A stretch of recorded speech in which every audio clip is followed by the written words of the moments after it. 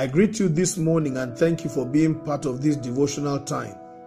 Our scripture is taken from the book of Amos chapter 8 verses 11 and 12. The days are coming, declares the sovereign Lord, when I will send a famine through the land.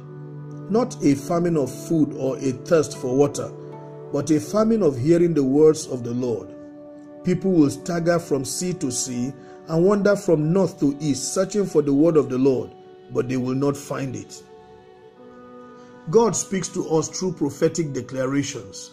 In prophecy, He tells us what is happening now and what is yet to come.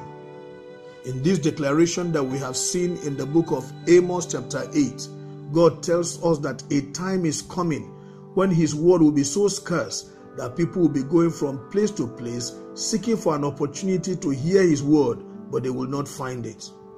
We thank God that in our time, there is an abundance of the word of God. We go to church every Sunday or during the week, and the men of God that God has placed amongst us bring to us the word of God. We have the word of God coming to us through electronic, print, and social media. We even have the word of God coming to us by reason of tracts. You walk on the road, you find a tract on the floor, you pick it, it carries the word of God.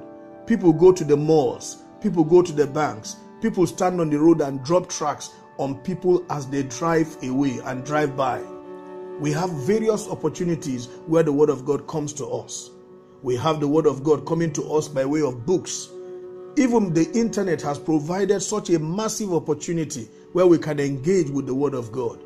You'll find Bible commentaries, you'll find Bible dictionaries, and other kinds of helps that can help you understand the word of God.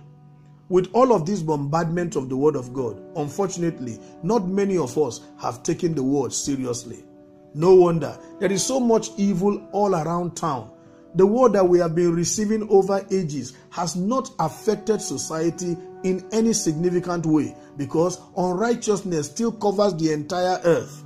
Meanwhile, we keep hearing the word of God. David said, "Thy word have I hid in my heart, that I may not sin against you."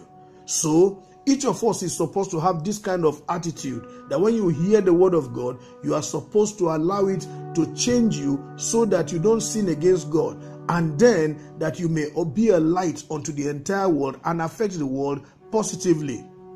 In the book of Hebrews chapter 4 verse 7, the word of God says, "Today, when you hear the voice of the Lord, do not harden your heart." Too many people have hardened their hearts. No wonder they hear the word and go about doing exactly what they want to do, contrary to what they have heard. No wonder the word has no effect.